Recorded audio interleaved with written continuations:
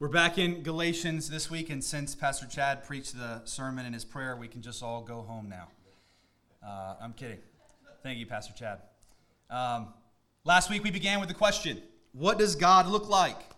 And the reason I asked that question was to start by pointing out that it's the Spirit of God that produces God's character in God's children. We spent time looking at the works of the flesh and contrasted them in many ways with God's character, so that even with the backdrop of sin and darkness, the light of God's character was on full display, even last week.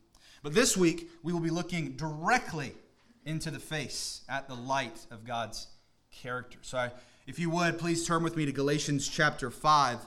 We're going to be in verses 22 through 26 this week. You can find that on page 975 in the Bible under your chair or the chair in front of you. But read with me as I read along. Verse 22.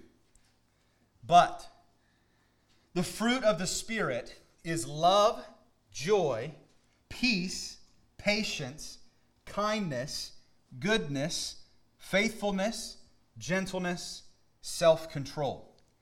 Against such things there is no law.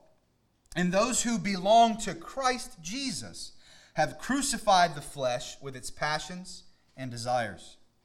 If we live by the Spirit, let us also keep in step with the Spirit. Let us not become conceited, provoking one another, envying one another. This is the word of the Lord. Thanks be to God. I believe that the main point we ought to consider in this text this morning is this.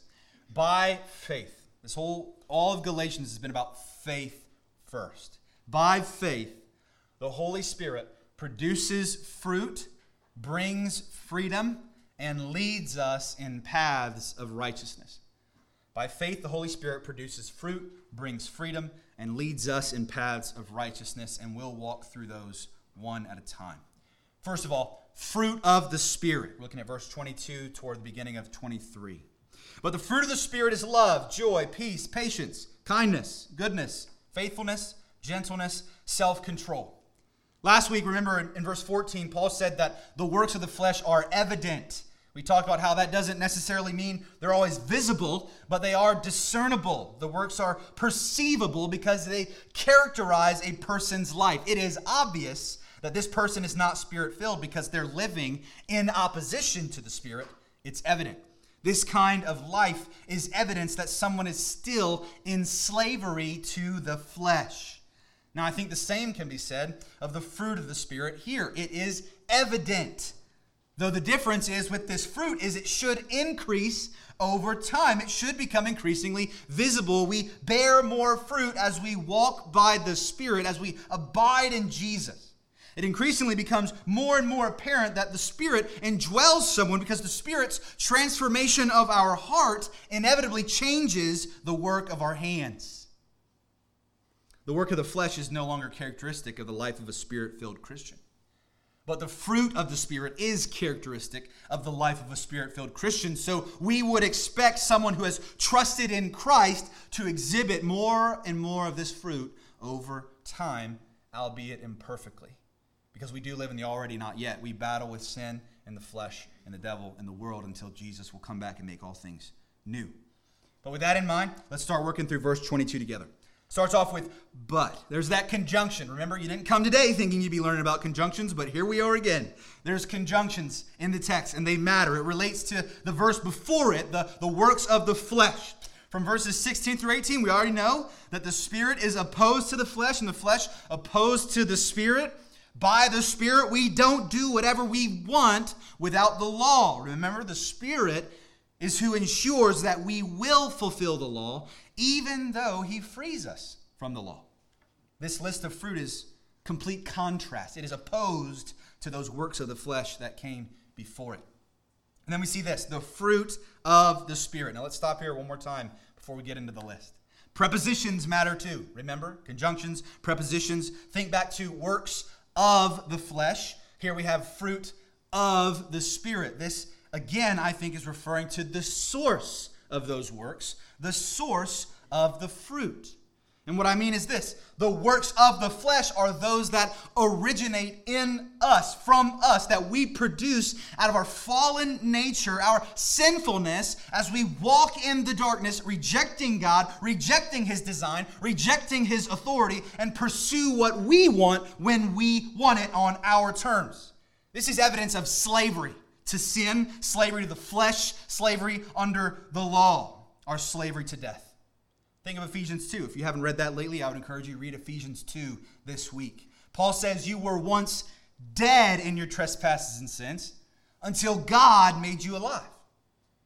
Now, contrary, the fruit of the Spirit, on the other hand, originates in God. The Holy Spirit produces this fruit in us because it is God who alone exhibits these fruits perfectly, and therefore God alone who can produce these fruits in us by His Holy Spirit. The Holy Spirit produces God's character from within us. We talked about that last week. What Paul has been arguing from this entire time against the Judaizers, the Spirit will do it. We've marred the image of God in us because of our sin. We cannot, by our own power, imitate or look like God the way He designed us to, or act like God the way He designed us to. We need the work of the Spirit to cleanse us from the inside, and then once He cleanses us, after cleansing us, to produce the fruit in us. Which means the whole process, we're utterly dependent on God to produce this fruit in us. We cannot produce it ourselves. Hear me this morning. You cannot produce the fruit of the Spirit by yourself. And church, being dependent on God is the best place to be. It's the safest place to be because God will never fail us. And He always keeps His promises. If He says He'll do it, He'll do it. We might say we're going to love today. We might say we'll have joy today, but that doesn't mean that we are going to have love or have joy if we depend on ourselves. We can trust God. The whole promise of this section is that the Spirit will, it's a promise, will produce His fruit in the Christian. That's a promise. So do you believe that promise this morning? Do you believe? Do you remind yourself of this promise? Do you pray with that promise in your mind that God will do this? This is one of the many reasons why the Spirit has come to live in the Christian, to ensure that we walk in righteousness, to ensure that we live lives of obedience. Because, like I said a few weeks ago, we walk by the Spirit's power, in the Spirit's paths, and if we do this, the Spirit will produce this kind of fruit in our lives. If we don't walk by the Spirit's power or walk in the Spirit's path, do you know what we're going to see? Desires of the flesh. So let's look briefly at each of these fruit and what it reveals about God's character, because each of these originates first with our eternal God, the one true God. But like we mentioned last week, as the Spirit produces the fruit in us, it is evident in us in community. So I'll give a brief application to the end of each. First, love. If you want more on love, read 1 John 4 this week. Love is first because love is the defining characteristic of our God. 1 John 4:8. God is love. This is and should be the first of the fruit because in many ways, the rest of the fruit begins with this. It begins with love. Our triune God has eternally existed perfectly, three persons in one, and manifested this love first within Himself between His persons. With regard to us, He showed us His great love by first creating us in His image. And as image bearers of God, we know that love because He has created us to love Him, our God, and love our neighbor, the other image bearer that He's created, the way that He is love and loves us, His creation. So we see this love in who He is. But we also see His love and how He manifested His love to us. I'm only going to take salvation into consideration here as an example, but think with me of all the ways God has manifested His love to you. One, in God even creating the heavens and the earth for our enjoyment. That would be one of the thousands of other ways God has shown His love to us. But specifically in salvation, just hear these three movements. First, John 3:16, the Father so loved the world, He gave His Son. What greater sacrifice in human history than this? Galatians 2:20, the Son loved us and gave Himself up for us. What greater service? Romans 5:5, the love of God has been poured out within our hearts through the Holy Spirit. We see the Trinity at work in love. when the Holy Spirit takes residence in us by faith, the first thing produced in us, in a redeemed man or woman, is a love for God. Whereas we hated God and loved ourselves, whereas we rejected God and accepted ourselves, because that is the work of the flesh, ultimately a greater love for me, myself, rather than God or my neighbor, where we had turned away from God, God made us alive in Christ Jesus. By grace, He has saved us through faith, and that by the Spirit. And now the first thing that He produces is love for God, without which we would not know God. And then, while producing a love for God, for Himself, the Holy Spirit in turn produces a deeper love for our neighbors. 1 John 4:8, I'll read it out. This is the verse. Anyone who does not love does not know God, because God is love. That is to say that the fruit of love can be seen in community, in the church. It shows up as we love one another the way that God has first loved us and has given Himself up for us. Faith working through love, love through service. We see it in the community. Next fruit, joy. You want to learn more about joy this week? Read Philippians. Philippians is full of joy. Romans 15:13. May the God of hope fill you with all joy. If we are thinking back to God's character, okay, in order for God to fill us with joy, He Himself must be full of joy. Am I wrong? He Himself must possess perfect joy. And our triune God, who is love, enjoys that love amidst Himself in the Godhead. There's a perfect satisfaction. And with that satisfaction in God, joy exists. Something important for you and I to note, that the joy of the Lord is in the Lord Himself. Joy is produced in us by the Spirit when we find, hear me, our deepest satisfaction, our deepest delight in God, who alone can give us ultimate joy. Do you find that kind of satisfaction in God? Do you delight in God in those ways? Do you pursue that kind of satisfaction to the point where you're not letting Him go until He gives you the joy that you're asking from Him, because He alone can give it to you. Joy is not in the world, nor does it come from the world. Joy is not found in circumstances, and joy is not ultimately found in people. Although Paul does make a few statements in his letters to the churches to show that relationship between joy in the Lord and joy that we can share as believers. For example, 1 Thessalonians, he says, "You are my joy," to the church. Well, does this mean Paul's joy is contingent on the people? Absolutely not. He says, "Rejoice always." This man is full of the Spirit. It is contingent on the Lord. In Romans 14, he says, joy comes from the Holy Spirit. But just as our triune God delights in Himself, when we are delighting in Him in community, we also delight in God through one another. Have you ever delighted in God by seeing God working in your brother or sister? Each one of us is made in the image of God. Each one of us is filled by faith in Christ with the Holy Spirit. Each one of us enjoying God more as we enjoy one another in community. Do you want that kind of joy? Seek after God for it.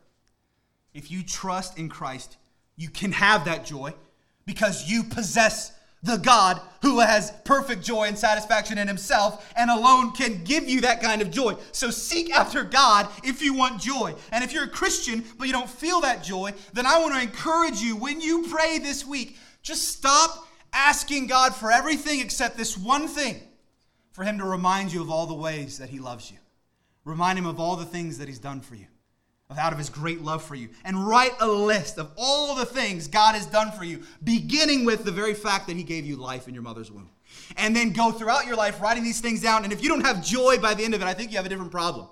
I think the problem is a hardness of heart that you've got to ask the Lord to forgive you and cleanse you of, so that you can be in right relationship with Him and enjoy Him, because Jesus gives this kind of joy. John 15. Abide in me and in my love, that my joy may be in you and your joy may be full. Jesus, with the joy set before Him, endured the cross, the greatest act of suffering in all of history, with joy. This is a satisfied joy in God, His Father, and we can have that as well. Pursue after God for that. Another fruit, peace. Our God is a God of peace, and our God of peace, as our God of peace, He's a peacemaker. He makes peace. Ultimately, he reveals this to us in that Christ himself coming into our fallenness, living in our place, dying and rising in our place, made peace, ultimate peace between us and our God. That's the first kind of peace that we need in this life, is peace with our Creator. If we don't have peace with our Creator, then we can't have peace with anybody else. And those who repent and trust in Jesus have that peace. They have that peace with God, meaning they're now in right standing before God. They're no longer destined to receive his wrath, because when God sees them, he sees a child. He sees his child redeemed and ransomed by Christ's blood.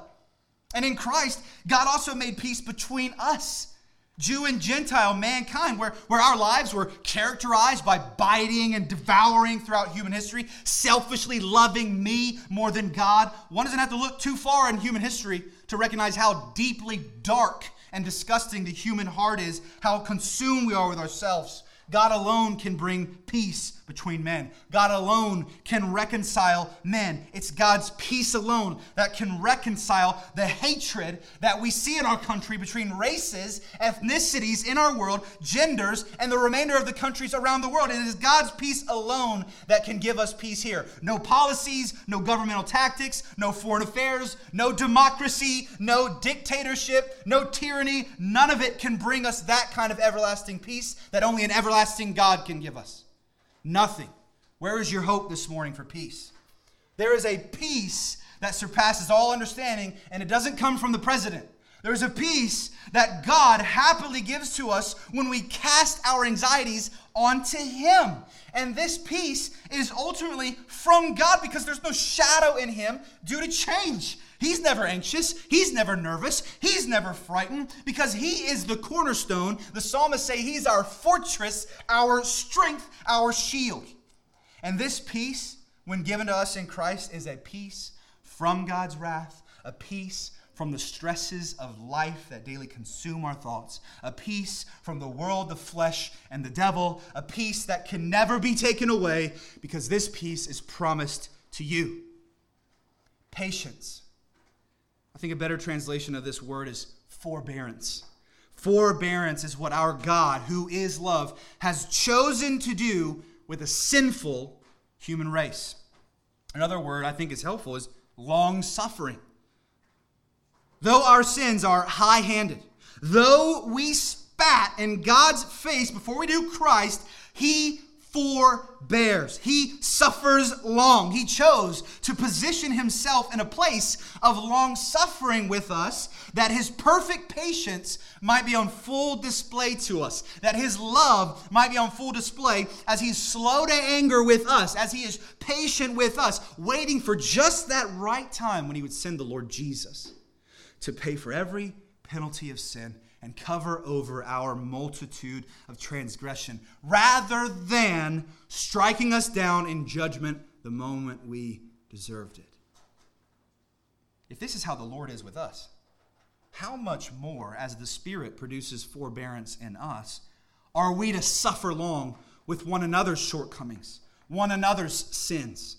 God is perfect. We are sinful. God, who is rich in mercy, forbore with us and then poured all, not some, all of his love out on us in Christ. How much more are we who are united to Christ by faith, indwelt by the Spirit of God, to forbear with one another for as long as it takes? This one has the potential to feel the most draining, I'll be honest. Because some brothers or sisters, let's just be honest, you find that you give them chance after chance after chance and nothing changes. But God calls you to forbear, Christian. And you can forbear, even with the most difficult people in this community or any other community, because of who God is and the power that the Spirit promises you, because he's at work within you. Kindness and goodness. I'm going to talk about these together. They're closely related. Kindness has to do with God's willingness and his ability to show us mercy, because he himself has revealed to us that he is merciful and gracious. And we know also that God is good. And so, because he's good, he does good. All that he does is good. Both the mercy and goodness of God are on full display in the million, the trillion acts of mercy and goodness that he has shown to each one of us throughout history. But if I were to just stop and ask you to think with me for just 1 minute, if I was to ask you to write down 100 ways that God has shown kindness or goodness to you, every one of you in this room could easily write 100 things. Easily. Starting with every single second of breath that you've had in your lungs, even this morning. It is owed to the kindness and goodness of God.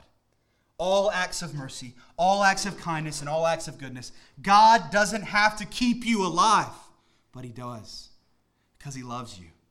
And this is his plan for you because you right now in your seat are bringing him glory. And this is for your good because he has a plan for you if he's called you according to his purposes. But as you think about God's kindness and mercy, inevitably it should push us to kindness and goodness toward one another in the church. Remember, the fruit of the Spirit is not contingent. It is not contingent on whether or not someone else deserves it from you. It is not contingent. If it was, God would have never been kind or good to us. Kindness and goodness are unmerited. You don't earn them. The same thing should be true for our kindness and goodness to others. They should not have to earn your kindness or goodness to them. You owe it to God to be kind and to be good. Faithfulness. One commentator points this out. Paul here is talking about one's devotion to God. Faithfulness to God in that sense.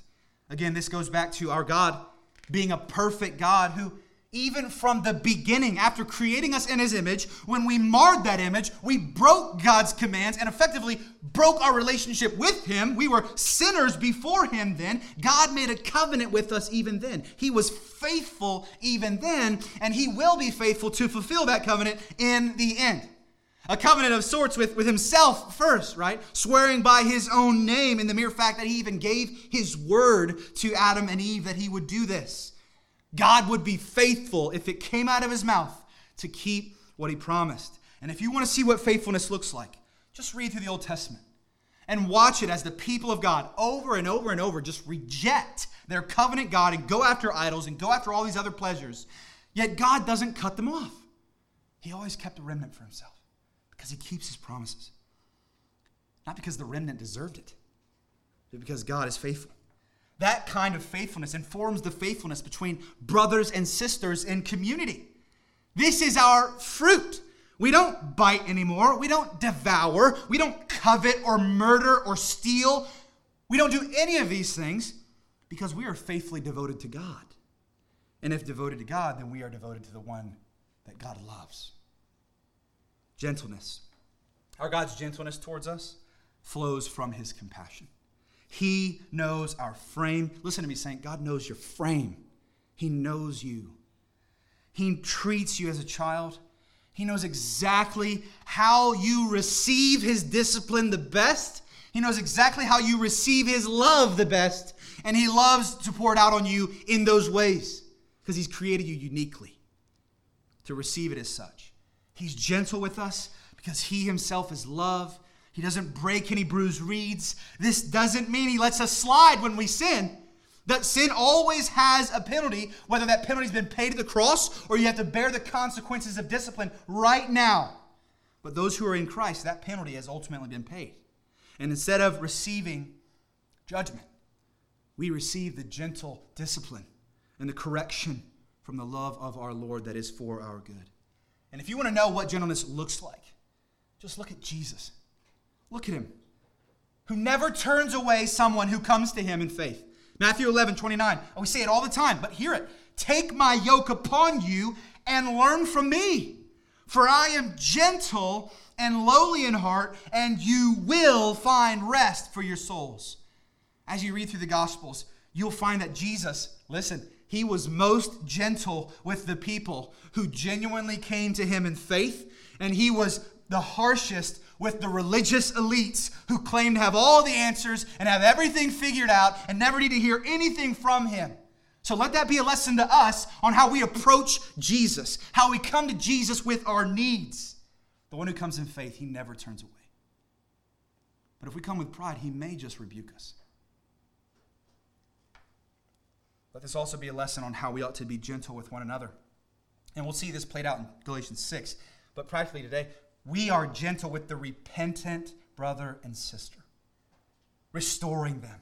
With the wayward and hard-hearted, we are stern, never compromising the truth for the sake of correction and admonishing them to come back, to return to the Lord.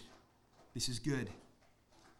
Lastly, in terms of context of Galatians, probably the major fruit in Paul's argument, self-control. The Lord, as you and I both know, is the epitome of self-control. If you're a parent, you've probably felt that inclination in your heart, whenever it happens, to immediately snap back when one of your children disobeys in some way or says something cross, maybe even just something that you don't like, because you're a sinner too, right, Mom and Dad? You're a sinner, and sometimes, let's be honest, the things that make you mad from the kids aren't even necessarily sinful things. It's just things that you don't like because you're a sinner just like me, and I'm guilty of this too. But let us come down discipline on the things that are sinful. But the Lord isn't like that. He doesn't snap immediately. He has perfect self-control. He knows how to teach us wisdom, teach us and lead us in paths of righteousness. And this ties all the way back to the fruit of the Spirit. God exhibits self-control in how he handles us with care and compassion, not hastily and harmfully. Our best interests are always on God's mind when he determines his actions toward us. Sometimes when we are parents, we discipline our kids, their best interest is not in our mind. Sometimes our best interest and what makes me feel okay and makes me feel comfortable is in my mind when I discipline, not their best intention. But God always disciplines us with their best intention, our best intention in mind. And that was just one example of self-control from the Lord. But one I think relates to the context because the members of this church in Galatia were biting and devouring one another, fulfilling the desire of the flesh, their flesh particularly. It was about them, not the other. It was what they thought was best for them, not what was best for others. They were self-consumed. But when the Spirit produces this fruit of self-control within us, it not only tames our personal appetites, but it also puts others' needs above our own. Their good becomes our interest. And because that's the case, we find ourselves exercising self-control in the power of the Spirit in how we speak to them to their face and speak about them behind their back. How we think about them when we're around them or think when we are away. How we treat them when we come in contact with them or treat them as an enemy when we're far away. We are now, by the Spirit, self-controlled. Our passions are not raging. The Spirit is in control. And it's all for God's glory. And it's for our good. Leads us to the second point. Freedom in the Spirit. Into verse 23. Against such things there is no law, and those who belong to Christ Jesus have crucified the flesh with its passions and desires.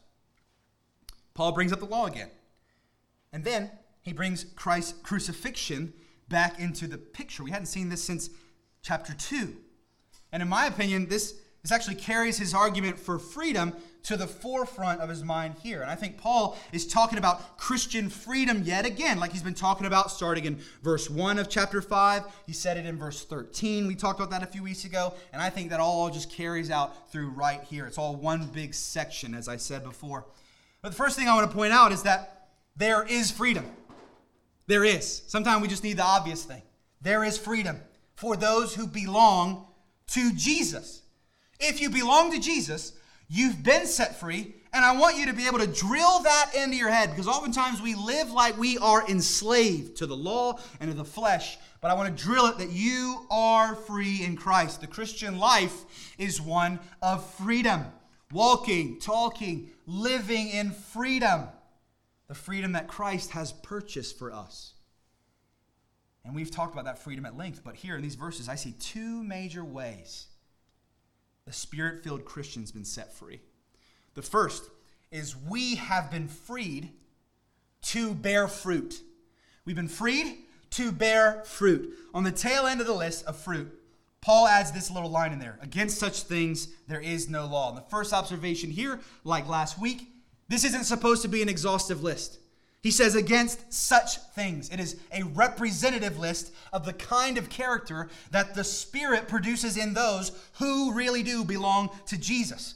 These aren't the only fruits of the Spirit. You could add thankfulness in your heart. You could add rejoicing always, ceaseless prayer, cheerful giving. Those are all fruits of the Spirit because we don't do them naturally.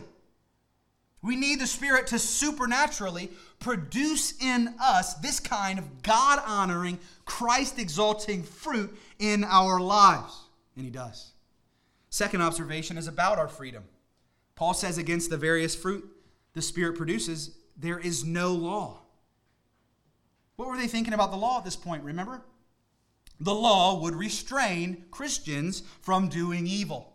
Paul turns the thought on its head and here says, there is no law against the fruit, meaning there's no letter that can inhibit you, there's no letter that can hinder you, no letter that can limit you, no letter that can keep you from pursuing and producing every fruit that the Spirit has to offer, that He produces in you by the boundless and glorious grace and the character of our righteous God. There is no law holding you back from that. The Spirit will produce more and more and more and more fruit. And He does so you will live a life of obedience. You will fulfill the law.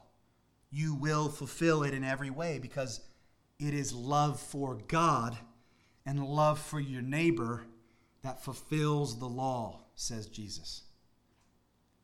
Second thing, we've been freed from the law in the flesh. At this point, we're beating a dead horse, but it's really important for us to drill it in.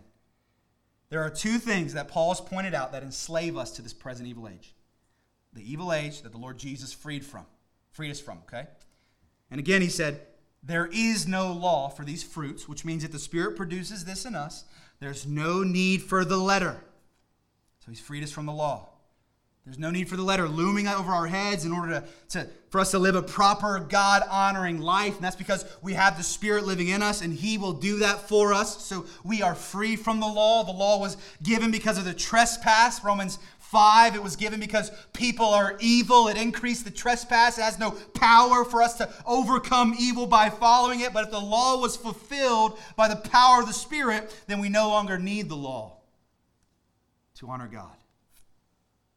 I love what one commentator writes about this. He says, there's no need for law to say, you shall not kill to a people who by the Spirit are loving one another. There's no need to say, don't covet to those who are actively pursuing the good of others in kindness. We are free from the law because we now can live lawfully. And the second thing, we're also free from the flesh. Verse 24, those who belong to Christ Jesus have crucified the flesh with its passions and desires. Both sides of the coin on display, both issues that Paul has wanted to address directly, both to correct the Judaizers' misunderstanding of the law and the Spirit and the current age, and to guard the church against law-keeping to be right with God, to gain standing before God. God Himself produces real righteousness, and He does it by His Spirit in those who belong to Jesus.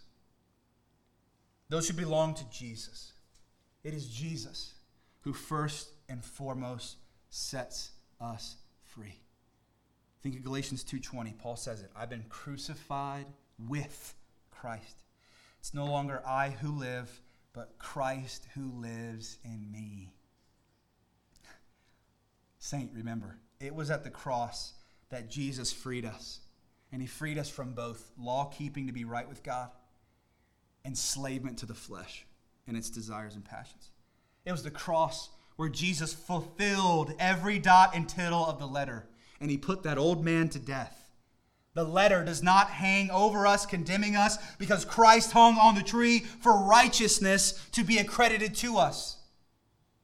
The flesh does not have power over us to make us do what it wants, because Christ put the flesh to death, nailing it to the cross with its passions and its desires, and now it has no power because His power is in us by the Spirit, keeping in us, sanctifying us, producing in us all the righteousness that God requires. You can be free and live free this morning, Christian, because your freedom was purchased. You have freedom. So by faith, believe that you have freedom because it's yours. Believe the promise that Christ has set us free at the cross. You're not bound by legalistic standards for righteousness to merit your way to God because Christ is perfect. You could never be perfect, and He gives you righteousness by faith in His life, death, and resurrection in your place. You're not bound. You are not bound to your passions or your desires because every single one of your passions and desires was crucified with Jesus on the cross. Think about that for a minute. A lot of times we think about the sins we commit as those sins that are nailed to the tree. But according to this text, Jesus also puts to death the flesh's passions and its desires. Do you believe that? Is there a passion or desire that's been wreaking havoc in your heart? Remind that passion or that desire that its grave is right over there at the foot of Jesus' cross. It cannot stay. Every single passion and desire of the flesh was crucified with Christ. Even the ones that nobody else can see inside your heart that only you know. You and God know the things that are inside your heart. He sees them. Those things were crucified. And when you remind those passions and desires about their grave, you know where you're going to be looking? At the feet of Jesus. And that's where your eyes should stay. Not me in the mirror. On Jesus. What we have here in our freedom to bear fruit and our freedom from the law and the flesh is the fulfillment of what the Lord said He would do in Ezekiel 36. Just listen to verse 27. The Lord says, I will put my spirit within you and cause you to walk in my statutes and be careful to obey my rules. Glory to God. He didn't leave us alone to do it by ourselves. He's doing it with us. He's doing it for us. By His Spirit living in us. Jesus did what the law, weakened by the flesh, could not do. He became a curse for us so that in Him we might be reconciled to God. And now those who belong to Christ by faith have His Spirit. And the Spirit produces everything we need for life and godliness. And it's really important here to catch when Paul says crucified and connect it back to Galatians 2:20. This means we were spiritually... Paul wasn't dead. He didn't die literally on the cross with Jesus. So what is he trying to say? He's trying to say that spiritually, his flesh, the desire of the flesh, the works of the flesh, it was all crucified with Jesus at His cross on Calvary. So when we repent of our sins and we trust in Jesus, every single one of those things are dead and gone. In a way, our flesh was there with Him on the tree, nailed to the tree with Him, where He paid for every single sin and passion and desire contrary to the will of God. There was a spiritual transformation that happened there. When the old man died, our desire of the flesh, he died, and the new man was born, filled with the Spirit. This is what Jesus says in John 3. Unless one is born of water and the Spirit, he cannot enter the kingdom of God. Even just thinking about baptism. We have a few students who are going to take the class, praise God. And this is what baptism represents. We were buried with Christ, old man dead, crucified with Him at the cross, and we are risen with Christ to new life. We now have hope for resurrection in the future, absolutely. But I want to encourage you today, if you have faith in Christ today, you have hope for life today. Because the Spirit of Christ lives in us today and produces His fruit in us today. Whatever we do in the water physically represents what has happened to us spiritually by the Holy Spirit, this washing of regeneration. Now, one major application I want to make here for you and I. If the Spirit has set us free, and the Spirit freely produces the fruit in us, hear me, we should not create laws around the fruit in this text. This is what I mean. And I'm guilty of this, so I know it quite well. Letters do not produce life. They don't have power to do so. The Spirit gives life. So, trying to make a list and telling yourself, I need to love more today. I need to be more joyful today. I need to be more patient today. Making all your New Year's resolutions about being patient with that one guy at work. All these things, if done for the sake of accomplishment, by our own strength, they will all fail. So don't create a law out of this list, because again, spoiler alert, that's not what the list is for. The list is not exhaustive. This list is to show you what Spirit-filled Christian lives look like when they walk by the Spirit. This is not to show us what we should try to accomplish by our own strength now that we're Christians in order to be right with God. Or worse, if you aren't a Christian and you look at this text and you see other Christians doing this stuff and you think, I want to be a Christian, so I'm going to do all these things in this list. That's wrong. That's not the way that we live.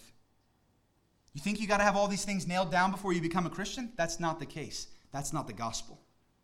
Friend, where does the fruit come from? The fruit comes from the Spirit of God living inside of a person. And if you don't have the Spirit of God, you can't produce this kind of stuff. You might produce something that you think looks a lot like love, but in the end, it's going to turn out to be a cheap imitation. And because it will inevitably lose its taste, right? It's going to wear out. You might produce something that looks like patience or forbearance, but inevitably, somebody's going to step on the wrong nerve. They're going to push the wrong button, and you're not going to forbear with them anymore. We look to Jesus. We don't look to fruit. We look to Jesus, the author and perfecter of our faith. Without Jesus, none of the fruit is possible. And if Jesus didn't give us his Spirit, none of this would even be possible, even with a clean slate. So theologically, it's just as important that Christ died and gave us a clean slate, forgiving us of all of our sin, as he does live inside of us by the Spirit and producing righteousness. We need him every step of the way. Every hour we need him. And with that application in mind, don't look at the letter. Don't create new laws for yourself. I got to do this today, this today, this today. My encouragement to you is look to Jesus and just walk by the Spirit. Walk by the Spirit and you will not gratify the desires of the flesh. Final point this morning and a lot of application. Verse 25. If we live by the Spirit, the point. Follow the Spirit. Follow the Spirit. Verse 25, if we live by the Spirit, let us also keep in step with the Spirit. Let us not become conceited, provoking one another, envying one another. When Paul says, if we live by the Spirit, he's connecting it back to 24. The old man was crucified, dead, buried, but we are alive if we live, meaning if we've been given new life. This also harkens back to chapter 3:3. We are alive spiritually by faith, no longer dead in our trespasses and sins. So to put this verse a different way, Paul could say this: if we who have died with Christ now live by his Spirit, we don't live any other way. We live by his Spirit. If we've truly been made alive by his Spirit, then let us keep in step with the Spirit. The truth is that we are alive. We cling to that truth. But I love this verse because it makes it clear that we don't do so passively as believers. We're not passive. We don't hold out for hope, so to speak, like the Spirit is just going to produce all this fruit in us while we're sitting in a dark room by ourselves. We don't have anything to do with it. Just like walk by the Spirit is an imperative for the Spirit-filled Christian to walk by his power and his paths, in the same way, keep in step with the Spirit is an imperative to follow in his directions. Keep in his steps. Follow in the footsteps of Christ. You need to do this. Walk in the Spirit's paths by his power because you are indeed alive by the Spirit, not dead in the flesh. And this is what you're called to do. You can see this in contrast here. Verse 25 and 26 are contrast. Led by the Spirit, and then what it looks like to be led by the flesh still, which will lead us into Paul's practical applications next week. But to end our time this morning, Paul exhorts us again, keep in step with the Spirit. Same language as walk by the Spirit. This is how we ensure the production of the Spirit's fruits in our lives. This is how we ensure that we don't live like slaves under the law or the flesh, but we live as slaves to our Lord Jesus in the freedom that Jesus has purchased for us. So I've got a few applications on how to do this practically as we close out our time. First, I just want to remind you of some truths to remember. Truths to remember. There's 3 truths. 1, remember the Christian life is not passive. It's not passive. We don't sit around and wait for God to do a work in us. We pursue after God. Remember, he is our greatest satisfaction. He's our greatest delight. We pursue after him wholeheartedly. We put our faith in Jesus. We walk by the Spirit in his ways. We must do these things all in the backdrop of trusting God and his power. James makes it really clear in the New Testament. Faith without works is dead. That's to say that our faith is living. It is evident. Like Paul says earlier in chapter 5, faith working through love. Love manifesting itself in service. You can see whether or not someone has genuine faith because it looks like that person is keeping in step with the Spirit, walking by the Spirit, because they're bearing the fruit of the Spirit. Number 2, remember this truth. We keep in step with the Spirit by the Spirit's power, not our own. Spirit's power, not our own. Remember this. Drill it into your mind because it will force you to reconsider whose strength you're relying on in your battle with sin and your walk with the Lord each day. It will reorient your eyes to Jesus in a way that you need to be fully dependent on His Spirit to live a life pleasing to God today. Third thing, remember we keep in step with the Spirit by walking in His paths, not our preferences. It's about His paths, not our preferences. And there are honestly some things that you're going to see in the Scripture when you read Scripture that will rub you the wrong way. You might feel that, but you're called to obey the inerrant, infallible Word of God. Think about this. The command to love your enemies and pray for those who persecute you. When's the last time you felt inclined every single day to really love your enemies and pray for the people who persecute you? When you're enemy free and when you're persecution free, it seems pretty easy, like you're going to be able to do that during that time. But what about when you do have enemies? What about when you do feel persecuted? Are you going to be inclined to obey then, to love them, to pray for them?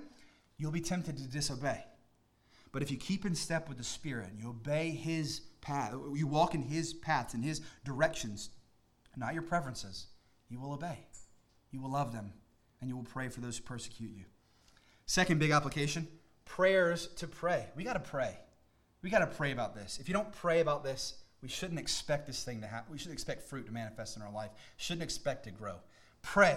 1, regularly put yourself in a posture of dependence by praying. Force yourself if you have to. Schedule it. Plan it. We plan things that we care about. So plan to pray. Start your day with prayer. End your day with prayer if you want. Pray at meals. Pray between meals. There's not one thing that you and I have that was not given to us by God. Let's at least praise Him for that in prayer. Let's pray. The more we pray, the more dependent we will become on God. The more dependent we become, the better off we will be. We have to be dependent on our Lord. Second, pray for the Spirit to produce these fruits in your life. Make a list to pray, not a list of laws to keep, okay? Make a list to pray. Pray through each one of those fruits and ask the Holy Spirit to produce more of that fruit in your life. Even pray and ask the Spirit where you've been off and where you're not bearing that kind of fruit so the Father can prune you as you abide in the vine, in Christ. The Spirit will reveal to you those ways you haven't been loving, you haven't been joyful, you haven't been patient. Who else is going to reveal those to you? He will. And when we're in community, we can see it together as well. But pray through that list. And praying through that list also has added benefit of memorizing Scripture. So you're putting Scripture in your brain, replacing all the lies. Third thing, pray for the Spirit to give you the power to walk and the paths to walk in.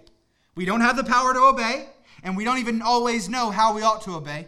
So I would encourage you to pray this kind of prayer and trust that the Holy Spirit will give you the power to do so, to obey, and give you a clear direction, clearer ways on how to obey in certain circumstances as He sees fit. And the third application, follow the Spirit. Follow the Spirit.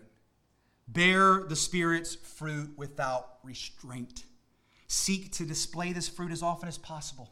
As often as possible. And every opportunity is possible. If you have a chance to love somebody who hates you, love them. If you have a chance to forbear with somebody who's difficult, forbear with them. If you have a chance to bring joy into a dark or despairing situation, then bring it.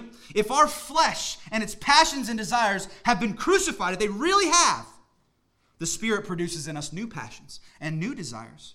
So walk in obedience to those new passions and new desires for God's glory and for your good and for your neighbor's good. Do good. You got to do something. Second thing there, rely on the Spirit's power without hindrance. You know what hinders you? Sin. Sin hinders you. So confess your sin to God. Repent of your sin. Keep short accounts and keep walking by the Spirit. Shame and guilt hinder you. So confess shame and guilt to God and ask for a reminder from Him who you are in Jesus. Fear of man will hinder you. So, and that's fear of both Christians and non-Christians men as you're following the Spirit. So repent of fearing men more than God and rely on the Spirit's power to walk how He's commanded you to walk. And the last application, follow the Spirit's paths without hesitation. Don't hesitate. The paths of righteousness laid out clearly in His Word first. Second, those paths, you recognize the Spirit leading you in daily in accordance to His Word. You may not have every answer to everything, but if you're walking by the Spirit, you're going to know exactly what to do. Because think about this. In those moments when you're battling, you're really angry with your children. Who is it in your mind that reminds you to check your tone and how you're touching your children? Who is it in your heart that presses your heart to go talk to that one man or woman you've been thinking about for weeks about Jesus? Who is it? Who is it that reminds you when you're in the pits of despair and darkness and struggling with assurance?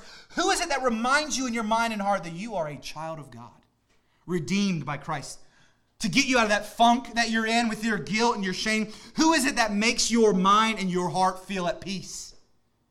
It's the Spirit of God. So we got to rely on Him. We have to listen to Him. We have to trust Him, obey Him, follow His paths without hesitation, because His paths are paths of righteousness, and paths of righteousness lead to eternal life. Follow the Spirit without hesitation, and He will keep your paths straight, no matter where He takes you. If you're following Him, you're in a good spot. Let's pray.